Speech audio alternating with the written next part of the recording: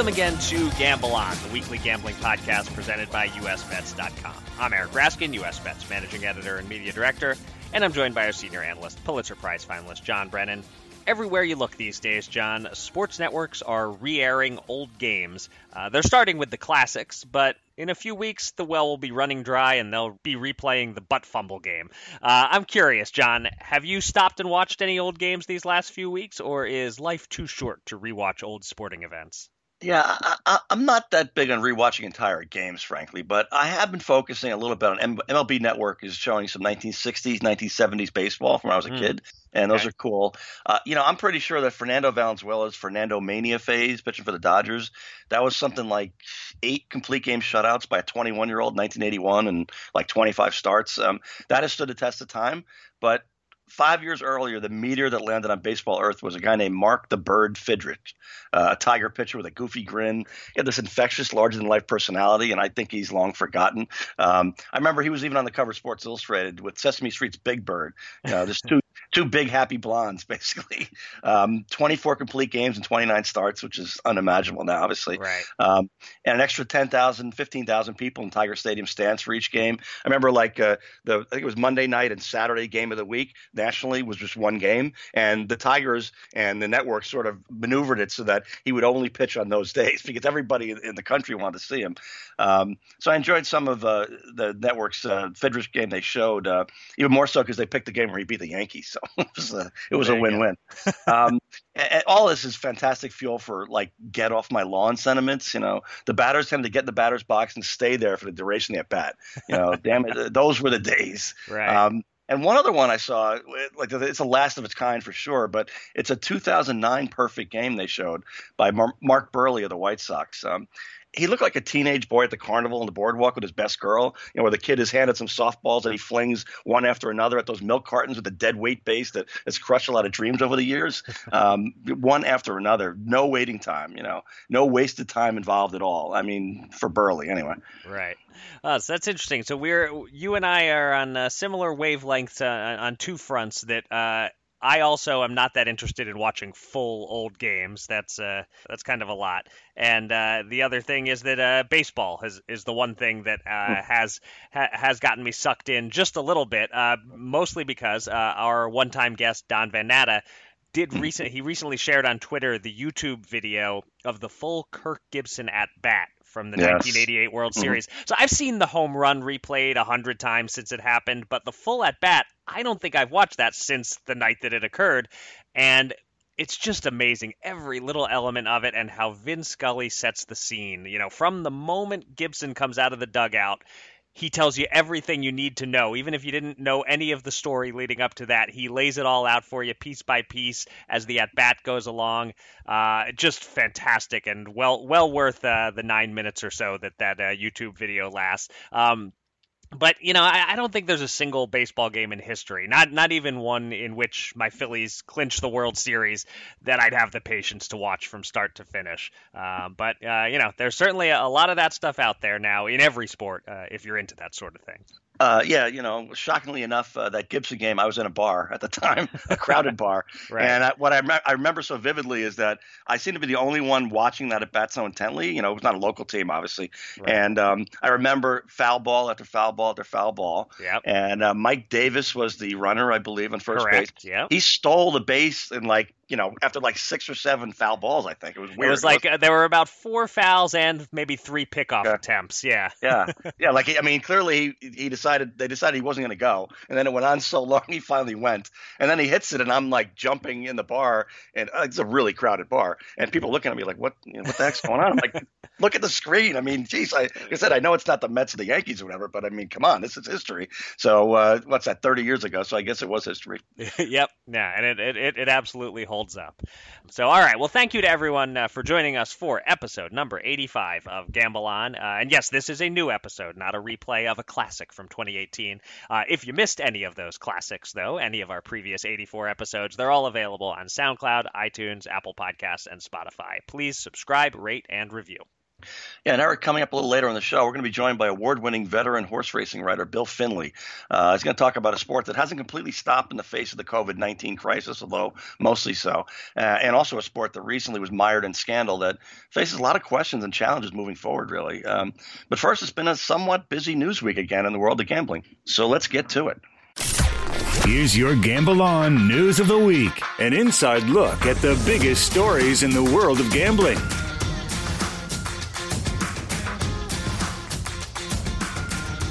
We're going to cover 4 stories this week instead of the typical 3, and we start with a story we could have squeezed in last week but didn't make room for it. Washington State Governor Jay Inslee signing the state's sports betting bill into law last Wednesday.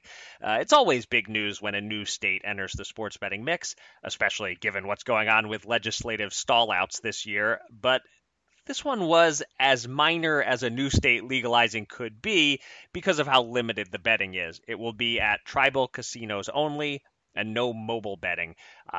The map is now being filled in a bit in the Pacific Northwest, but Oregon's setup isn't much better than Washington's, as it's also available only at a few tribal locations, and there's a single mobile betting app from the Oregon Lottery that has a monopoly.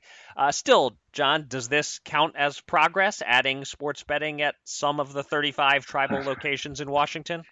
Let's see. I'm trying to look on the bright side here, right? I mean, none of the Vegas style casinos in the state of Washington are actually in, Seattle, obviously. But some are only an hour or two away, and I've spent enough time out west to know that's not considered such a schlep, really, for Right. those people. Washington is ahead of, say, North Carolina. They legalized but haven't implemented legal sports betting at a few Indian casinos located as far west, like a couple of 100 miles west of the main population of the state as you can get, and still be in North Carolina. So Washington beats that. But there's a large population of sports fans in Seattle itself, and Seattle is a very underrated sports town. I've been to all of them, obviously, so I think I can say that, and I'm going to prove it with this one. One of my favorite memories covering the NBA came in the mid-1990s. The Nets happened to be in Seattle the morning that the league announced that Derek Coleman and Kenny Anderson had been chosen to start in the All-Star game for the East. I think it was the first time the Nets ever had a player voted in to start in the All-Star game. So we dutifully interviewed both of them. We had solid early edition stories for next day's newspaper. Remember, this is just before the internet took over the world. Right. So the Nets played the Sonics that night. The crowd was rocking. I mean, really rocking. Then Coleman gets riled up by a foul call and gets a technical foul. So, at that point, the Sonics fans smell blood and they are so loud. Then he draws a second technical for complaining about it, and he's ejected. The place absolutely erupts. DC, of course, sarcastically waves his arms to encourage him to get louder, and boy, did they comply. So he gets to the baseline and nears the tunnel to the locker room that he's on his ignominious exit, and but not before giving the crowd what I'd call I think it's a 2-arm, 1-finger salute. And Okay. not just one. Like any great performer, he turned to each corner of the crowd to pay his Nice. disrespects for them and all. It was glorious. So the point of that story, Eric, is that Washington needs, in some fashion, to legalize mobile sports betting in Seattle. It's a great sports town. I know it's very complicated because you're talking about numerous sovereign nations and all that. But that fan base there, in many cases, is already betting illegally, and what they came up with does little to address that issue. I'm sad to wonder if there might be some people listening to this right now who are saying, "What's a Seattle Supersonic?" Yeah. It's possible that a few of the younger listeners don't realize that Seattle used to have a basketball team, but I True. assume most people remember. But yeah, I mean the lack of mobile is a huge deal. Washington joined states like New York and Mississippi that offer sports betting, but will attract a tiny fraction of the potential handle, somewhere between, I don't know, maybe like 10 and 25% of what it could be. Although, just as we saw with Mississippi, which briefly considered an additional online bill this year, it is always possible to expand down the road. So, adding retail only sports betting for now, I guess it's a step in the right direction, if not one that really serves the public all that well or impacts the state coffers much. And by the way, I'll note that the Washington law does not allow betting on in-state college teams, a detail the offshore sports books have to love hearing. That's another one. That's another positive way of looking at it. They got something done, and maybe they'll sort of see that they are leaving a lot on the table. And again, it's difficult when you have sovereign nations involved, obviously, but there's money to be made, and it can be shared. So I'm thinking there's a chance to do it. Yeah. All right. Well, staying on the subject of new states entering the sports betting fray, we have updates on a pair of states that passed laws in 2019 and are, or at least were, planning spring launches. Washington, D.C. was expecting to launch. Is that not a state, though? You're right. All right. A state district. I don't know how to. Is there an all-encompassing term? I don't know. State and district. Okay. Listeners, bear with us and roll with it, because Washington, D.C. is one of them. They were expecting to launch sports betting this past Tuesday, March 31st, but with few sports to bet on, the D.C. Lottery, which has a sports betting monopoly, decided not to rush it. We are revising our sports wagering launch strategy based on the current state of world events, a spokesperson told Sports Handle. Meanwhile, in Colorado, which definitely is a state, the May 1st target launch date remains the target, whether there are sports to bet on or not. The sports wagering law declares that the state must be ready for sports betting by May 1st, so that's the plan, although it's possible no operators will choose to launch on that date. So, two different approaches here. Does either one make more sense to you than the other, John? I'm not sure I like the DC decision here. I mean, this is a unique chance to do it. We pray to God it'll be the softest sports betting launch of all time. Right. I mean, you go live, and imagine if you find out there's some sort of a technical bug you didn't anticipate. The impact would be so minimal, and now you've learned something vital down the road. I mean, you tinker with things for a few weeks. You get to be a little less nervous this summer or fall or whenever the sports world resumes spinning on its axis. So that's a missed opportunity, I think. Colorado, I would say, is unlucky. I mean, to pass a law with a provision that understandably didn't anticipate this sorry state of affairs. So right. Now this one, though, has private operators, so the free market can decide what they're going to do. So I think they'll be fine. Yeah. I mean, I guess I get what's going on in Colorado plowing ahead. You may as well get all your ducks in a row and take care of business now, while maybe you have some time on your hands to take care of that business, depending on what your job entails. There's no downside to getting things set up, even if operators might not bother to launch in the state May 1st, although I kind of suspect some might. We know that FanDuel and DraftKings like to enter a market first when they can and attract those first deposits, and there will be Colorado bettors eager to make NFL futures bets or dip a toe in some minor sport. I say why not as far as Colorado keeping things churning along. But at the same time, I kind of get the DC approach. You make a good point about how this would be a great opportunity to soft launch, test run things. But their whole sports betting law has been a mess from the start. I'm kind of okay with just letting it sit a while. So I know that what I'm about to say isn't great for my credentials as a sports hot take artist, but I just kind of feel like a big old shoulder shrug emoji in terms of the DC approach here. I can understand that, but like I said, it's a missed opportunity. Yeah. All right, our next news story. We touched just now on how few sports there are to bet on, but there are technically some sports to bet on these days, thanks to states giving approval on sports they'd never thought to allow before. In New Jersey, table tennis became an option for the first time last week, and it's doing well there and also catching on in Indiana, while in Nevada, a state that doesn't have to approve new professional sports, but that does have to approve esports, betting on Counter-Strike Global Operations was approved last week. In the early days of the podcast, John, you referred to sports betting as a brave new world. I'm not sure what adjective to use for this version of the new world, but here we are, Belarusian hockey, esports, and ping pong.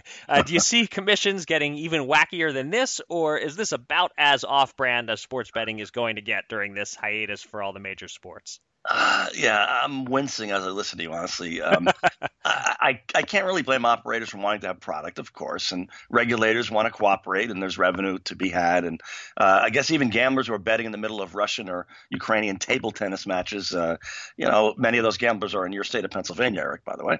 Okay. But really, I mean, it's a shame so few states have legal online poker, because this would be a good time for gamblers. And I think most of them probably know how to play poker to some extent, even if they haven't played in many years, right. Like myself. Kind of brush up on their skills and learn an option that would be around long after the Belarus hockey finals are forgotten here in the U.S. Right. The other option, granted, only a few remaining tracks have it right now, but as this week's podcast guest Bill Finley notes. But again, that's a handicapping opportunity that will survive this apocalypse. So you can kind of gain a new skill that can be in your arsenal, a year from now when hopefully things are back to normal. And again, you're not going to be betting table tennis a year from now. I pray to God. Yeah, like I was thinking of, whether it can get any more off-brand than what we're looking at right now. And marble racing caught the nation's attention for a moment there, but I don't see legal betting markets on that popping up. There's only so much you can do. I do see probably betting on sports video game competitions picking up, and I know there was some discussion in one of our work Slack channels about this, that I do think we might see a Tiger Phil type of thing. I know it's they've sort of floated some rumors. I think that could be done, and it would certainly attract a lot of betting right now. I found it interesting that Nevada doesn't actually have to approve new sports as long as they are, in fact, professional sports that fit some criteria. Sports books can offer those without asking for approval, whereas in New Jersey, it's a case-by-case basis, and approvals are temporary. Like ping pong is approved through the end of April. Then if the sports books feel the bettors are interested, they'll reapply. So I wrote a little something about whether these sports that are getting temporary approval will still be available for betting when the pandemic is over and the major sports return. And there's no clear answer, but my sense is that fans of betting on table tennis shouldn't count on being able to do so in perpetuity. It feels more like a temporary exception than some sort of new rule that's going to go forward. Yeah, I wonder what kind of a off season they have to have. The NFL obviously takes about 6 months off because it's kind of a physical game and a lot of recuperation and training. Like table tennis, do you need how much downtime do you need to rest your shoulder? I guess your rotator cuff. I don't know. It would seem like close to a year-round sport to me. Yeah, I would say so. One of the less grueling sports. Maybe I'm not totally qualified to say that. I've never played at a professional level, but I've played enough amateur ping pong to know it can be a little bit of a workout. You can be moving a little, but I don't think you need too much recovery time between matches. Yeah, I think it's all in the wrist. Partially in the wrist. So maybe, you know what? This is inspiring me that we should figure out a way to have some sort of virtual ping pong match, and then all of our listeners can bet on it. We can go back and forth on that if you like. We can play like the old video game Pong on our computers somehow. That was a thrill in 1975 or whatever. We got that at home. It's hard to believe now, but trust me, it was a thrill. With six channels on television, having a primitive video game was pretty exciting. A little tiny square moving from the side, one side of your screen to the other was considered high tech at the time. Yeah. Well, it was tennis, soccer, and hockey, which is pretty much the exact same thing on a primitive screen. But they just made like the paddles a little more vertical and such, so you could pretend that it was a different thing when really it's just the ball bouncing back and forth. Yeah, I'll take it over vibrating electric table football any day. I had that too. That was not pretty. Those that never did work. It was it was infuriating because it seemed like it would work, and then you set up, and then we had this flying wedge thing where you had the ball carrier like he's pinned in by his lineman basically, so he can't go too far left and right, and those were the days. Yep. All right. Half the listenership is saying "Okay, Boomer" to both of us right now. Exactly. We should move on. All right. For our final story, we go to online poker, which remains a newsworthy topic in this time of limited gambling access. PokerStars is rolling out major spring series in both Pennsylvania and New Jersey, with the PA Scoop starting this Saturday, April 4th, and guaranteeing $2 million in prizes, while the NJ Scoop starts 1 week later, April 11th, and boasts a total guaranteed prize pool of $1.2 million. The PA version will consist of 100 tournaments, really 50, but with a high buy-in and low buy-in edition of each, and the New Jersey version will have 96 tournaments, again split into 48 highs and 48 lows. There's every reason to expect records to fall, particularly in Pennsylvania, where the main event has a $200,000 guarantee, which is about $20,000 higher than the current record prize pool for a Pennsylvania online poker tournament. Of course, the numbers could be even bigger if there was shared liquidity across state lines between the two PokerStars sites, but the PGCB's Doug Harbach told Penn Bets this week that it's not something on any radar right now. John, I won't ask you which NJ Scoop tournaments you're playing because I already know the answer is all of them. But I will ask you, do you think New Jersey and Pennsylvania should be taking advantage of this online poker growth period to push for shared liquidity to happen sooner rather than later? Well, I'll give you a little background here. I mean, I started writing about an online push for legal online poker in New Jersey almost a decade ago. I mean, it's the same frame for legal sports betting and passage of the statewide referendum in 2011. Now online poker, of course, gets to the finish line first. It launched here in 2013 and in Delaware, ever the parenthetical, but I'll mention them. But now we have 20 or more states with legal sports betting, not even 2 years after the Supreme Court unleashed the hounds on sports betting. And not only has online poker stalled, there isn't even a compact between Pennsylvania and New Jersey. It's astounding. Yeah. If California ever legalized online poker, guess what? They're so huge, they don't even need any of those states' players if they don't want to bother. They're that big. But New Jersey urgently needs the Pennsylvania players, and Pennsylvania kind of needs New Jersey as well. It's just they're just the right size. Two tiny states don't help each other, even if they get together. A state as big as California doesn't need anyone else. These states are right in the sweet spot where when they come together, magic happens, and it's free money for both state treasuries and such a convenience for some of their citizens. So, make it happen, you two crazy kids. Yeah, unfortunately, it felt pretty clear to me from Harbach's quote to Brian Pempis that shared liquidity is not coming to Pennsylvania in 2020. And, there's still the Wire Act drama playing out, which I'm sure is a factor in how slow they are to move. It does sound from things I'm hearing like a second poker site in Pennsylvania could come in the next few months. So that would be a positive development for players to at least have another option besides just PokerStars.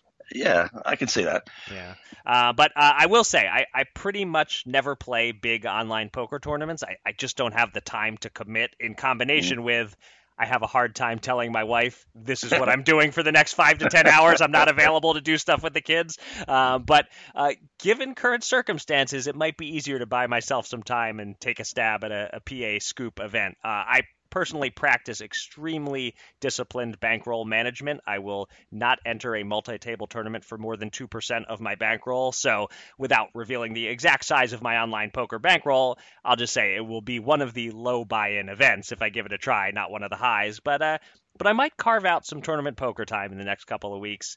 So definitely expect Raskin Wins PA Scoop Tournament to be one of our news stories in the coming weeks on Gamble On. Yeah, I'm kind of picturing your wife signing you up for one of these and ordering you to play. So get out of my way for 5 to 10 hours. Yeah, could be. Well, that's what the dog is for too. An excuse for either one of us to get away from everybody else for a little while. That sounds good. It's time to welcome a special guest from the world of gambling. Let's get to the Gamble On interview.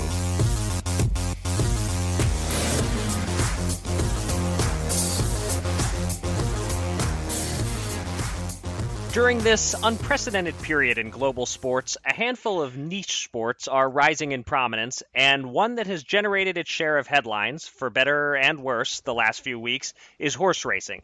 Joining us now on the podcast to discuss a sport as closely connected to gambling as any is Bill Finley, an Eclipse Award-winning writer who has written about horse racing for the New York Post, the New York Daily News, the New York Times, and ESPN.com.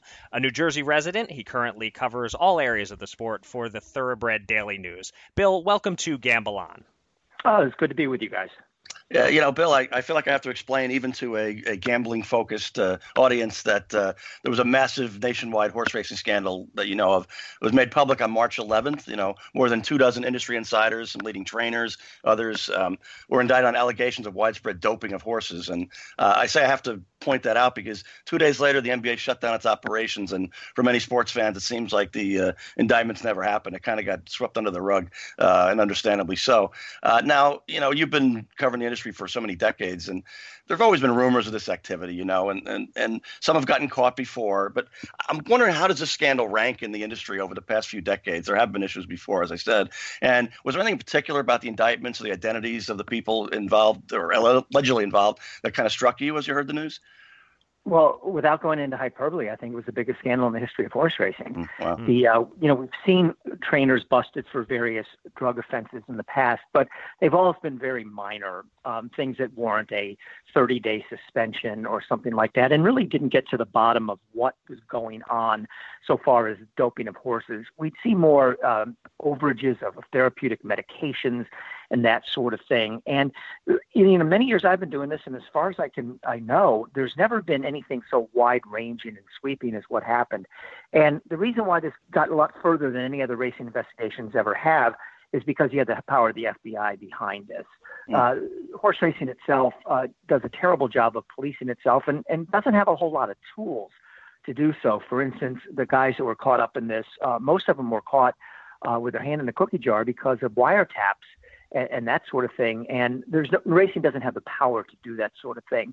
So the federal government comes in, they have an investigation, which ironically didn't start, as they said, involving doping of racehorses. They said they were looking into something else. I believe it was money laundering.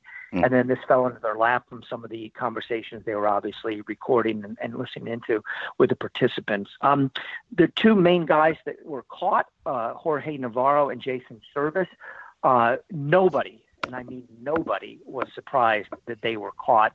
They were widely believed to be cheaters. They were trainers whose accomplishments were simply too good to be true. And when it came down that they were caught, everybody said the same thing. Yeah, of course it was these two. But, how will racing move forward from this? I think you made a good point. It's amazing that I just said this is the biggest scandal in horse racing history. And about 3 weeks later, we're barely even talking about it because of the coronavirus. So, nobody wanted to see the coronavirus come, obviously, but in some respects, it is taking racing's ugliest side and sort of pushing it into the background. Yeah, I think the toughest thing for me in reading the indictments, and there were a couple of subsequent ones after the main one, is one of the best defenses horsemen have had. Obviously, the PETA group, People for the Ethical Treatment of Animals, and other concerned groups, have been worried about the horses. But the horsemen have always been able to say, I think quite plausibly, it's not just that they want to take care of their horse because, for financial reasons, and there's no reason to do anything to harm them, but also that they're genuinely fond of the horses. That's why they're in the industry. And that's true for, I'm sure, the vast majority of people. But in the wiretaps, with these allegations, you have horsemen kind of making jokes about a horse that died or multiple horses that died, and, where did you hide them? And it just seems so callous that kind of that shocked me a little bit. I guess I'm being naive. No, I don't think you were, and that sort of shocked me as well, even though I said, I was very suspicious of these two trainers that were involved in it. But yeah, that was really the ugliest part of the whole thing, and the ugliest part of a very ugly story. And you on the wiretaps, first of all, remember, it was more than just Navarro and Service. There was 27 people involved, and a couple other names came out later. These guys were making jokes about killing horses. And matter of fact, there was a harness trainer by the name of Rene Allard who was involved in this. And it wasn't him on the wiretap, but it was two people that were involved in this operation, supplying them with drugs. And they made a joke about the Allard death camps. You can't get more callous and cruel than that. And that really did surprise me. Look, I'm not condoning, doping horses to win races, but, that goes up to a certain point. But then when you talk about these horses dying from this and then making jokes about it, you've got to be a very warped individual. And I think this is a very awful human being to do that. And, John, you're right. These are bad apples. They probably represent 0.5% of the sport. But, to think that these people are out there making jokes about this thing is just disgusting. Yeah, and if these allegations are proven, I think you're looking at some serious penalties too, because I said as we're talking about, the allegations are really strong. So if it's proven, that's going to be a big issue for all 26, really.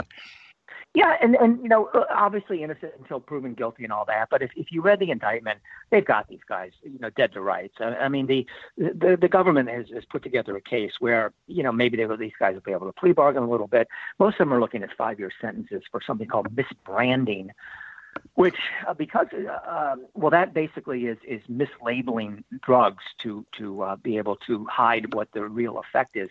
And on the surface, it doesn't seem that serious when there's, charges about fixing horse races and animal cruelty and everything. But there's no law against, it begins racing regulations, but there's no federal law out there saying, you cannot drug a racehorse. So they had to get him on sort of this odd charge, Al Capone getting busted for tax evasion type of thing. But you look at this; these guys are first of all, they're done so far as their history in the sport.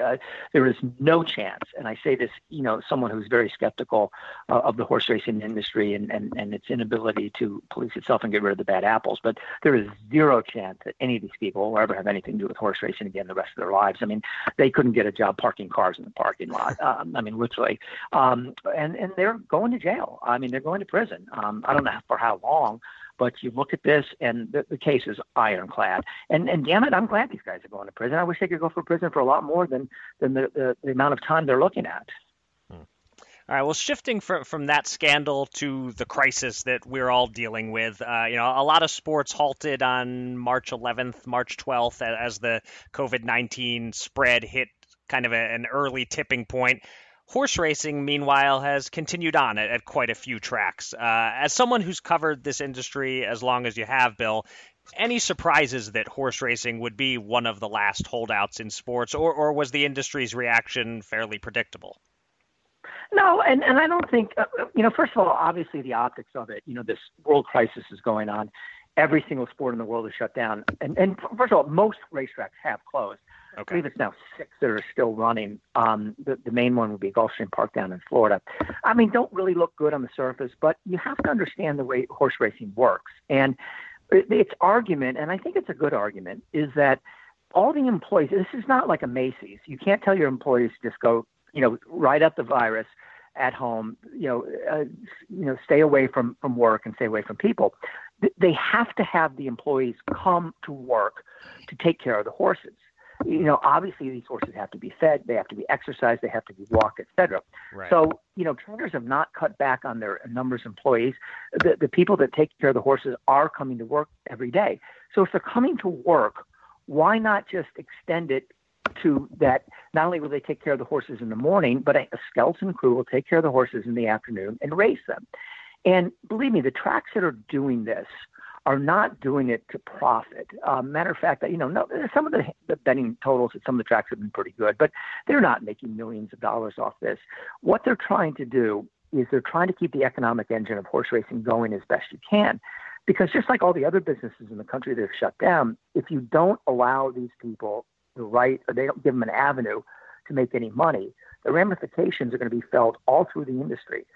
They're going to have to lay off their employees, which are low-level workers that with meager wages to begin with. What is going to happen to those people, so far as unemployment, even homelessness and things like that?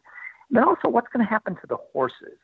And, at some point, if these horses can't race for any money, what economic value do they have? How are people going to deal with that situation? And, again, one of the uglier sides of horse racing, it's gotten much better, but is the fact that, some people will do away with their unwanted horses by sending them to slaughterhouses. And, could that happen en masse if racing is shut down all over the country? Yeah, it probably could. So I actually applaud the racetracks for continuing to run that have. There's been no serious outbreaks of the coronavirus in any of the racing communities that we know of. One exception is New York, where the situation is worse than anywhere in the country, and there have been, last count, 6 people among the backstretch workers in New York at Belmont Park that have been affected by this. They're not running right now. But, I hope that these tracks continue to go on, and I wish a couple others would try as well. Or actually, I shouldn't say that. They want to race. They have to get government approval to continue to race. And they are making the argument that it does make sense for us to keep going, and the safety of people involved is not being put at any terrible danger. Okay, yeah. Interesting. Yeah, Bill, the harness racing community, as you know all too well, in New York and New Jersey has been particularly hard hit by the pandemic.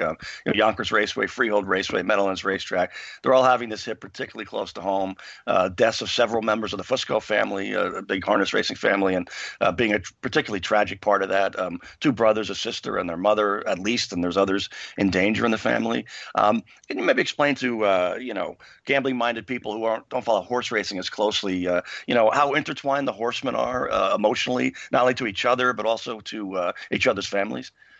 Yeah, I mean, it's a very insular world, both the thoroughbreds and the standardbred racing. And, they're not necessarily very sophisticated people. All they know is the life on the racetrack. That's all. Most of these people, that's all they've ever done.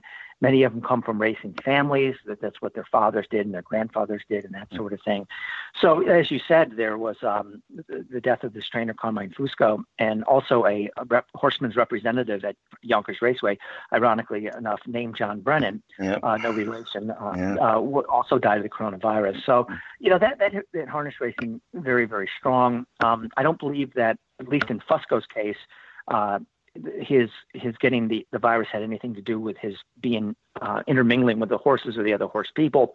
Not sure about the same about Brennan, who was used to go to Yonkers just about every night and kind of just meet with his people, and he represented the trainers and the owners and that sort of thing. So you see that happen, and look, everything is a crisis, but and a catastrophe and a tragedy when somebody loses their life for this thing. But certainly it was something that hit the harness business quite hard.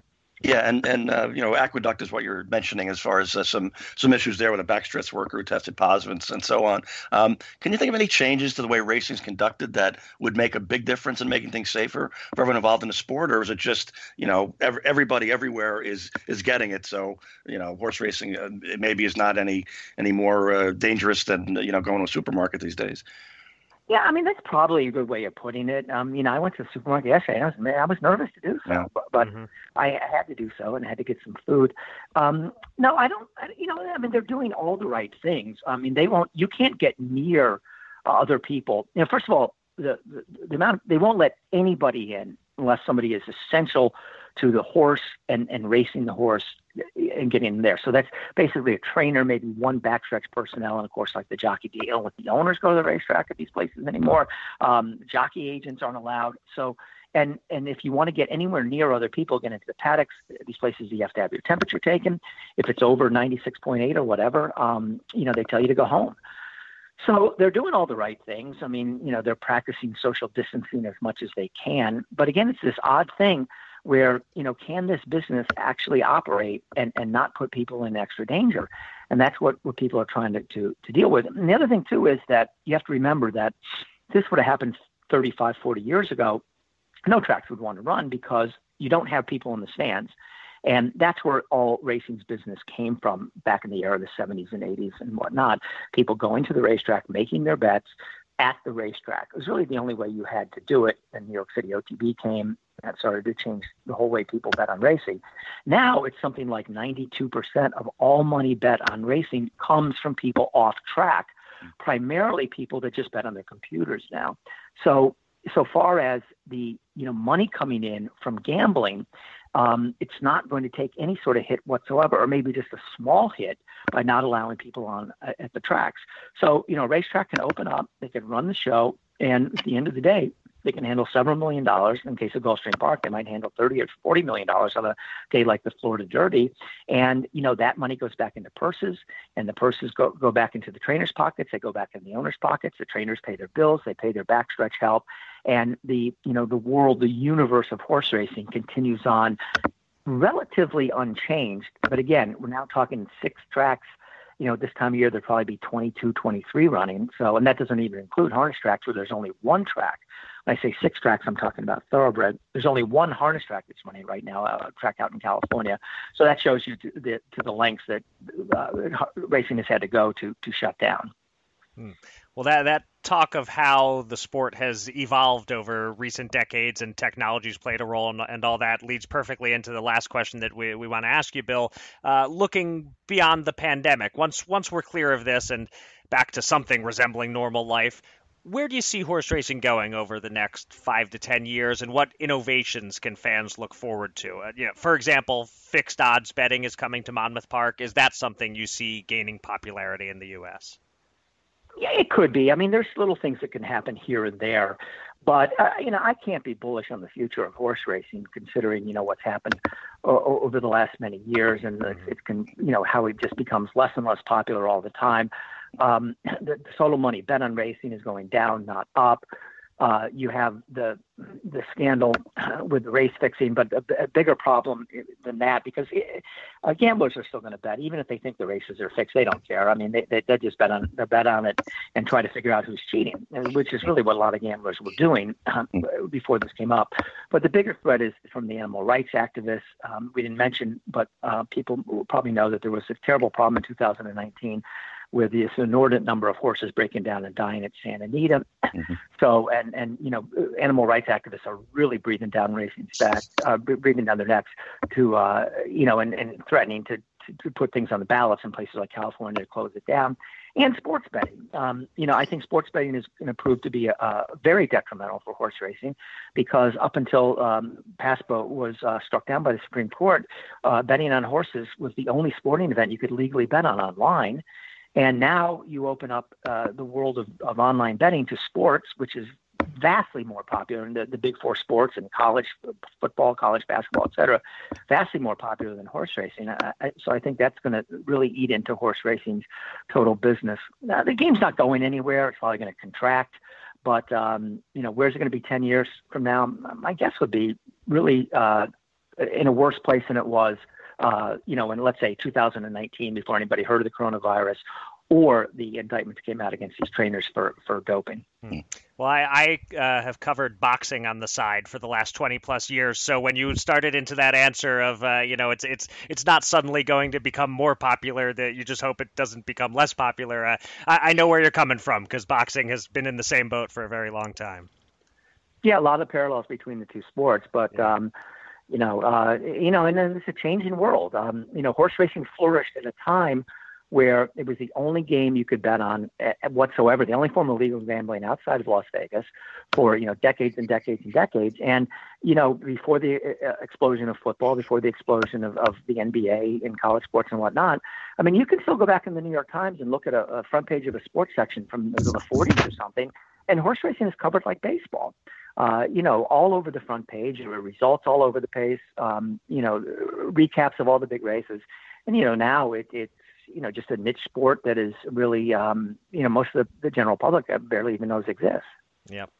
All right. Well, this has been, as a non-horse racing guy myself, this has been both entertaining and educational, which is what we strive for with our guests. So thanks so much for coming on the podcast, Bill. It was great talking to you. My pleasure. All right. Thanks, Bill. There's nothing to update with our bankroll this week, and nothing much to place sports bets on. So, as we said would sometimes be the case this spring, we will skip the bankroll segment, which means that will do it for this episode of Gamble On. Thanks to everybody out there for listening, and thanks again to our guest, Bill Finley. You can find me on Twitter at Eric Raskin and John at Bergen Brennan, and follow US Bets at US_bets. Go to usbets.com for all the latest news and analysis from the world of gambling, and subscribe to this podcast on SoundCloud, Apple Podcasts, or Spotify. And with that, John, please take us out. Yeah, Eric, some good news here. Now, our 37th annual Rotisserie League baseball auction was supposed to take place on Sunday. This is whale-level gambling, Eric, with a top prize around $500 for only 6 months of effort. So it's big stakes. Right. It's also an all AARP card-carrying ownership league, ranging from 55 to 77. So, our streak of 36 straight in-person auctions was clearly not going to happen, even with not like 6 but 60 feet of social distancing in a rented airport hangar or something. Right. Not happening. So we elected to postpone the auction until the season starts, if it starts. But a few ANSI owners got an idea to have a serpentine draft of all the National League players, rolling out maybe around a day or so, because we have plenty of time. And that was a fun idea. But one unintended consequence was we all tracked each other down last weekend, except for one owner who's had some major health issues. And obviously we're alarmed. On Wednesday, he contacted one of our owners and apologized for missing emails and texts, which sounds impossible probably if you're under 50. But it happened. It does happen. And he certainly didn't want to stress any of us, but I would just say for our older listeners here, for those whose parents fit that category, anybody in at-risk groups, please reach out to all the friends and family you can think of to signal the all-clear sign. I mean, nobody wants to be intrusive, but people do worry. So, we're thinking of all of you, and we all feel so relieved to hear from you. So, put that on your to-do list this week. And with that, until next time, everybody, gamble on, but on horse racing, maybe.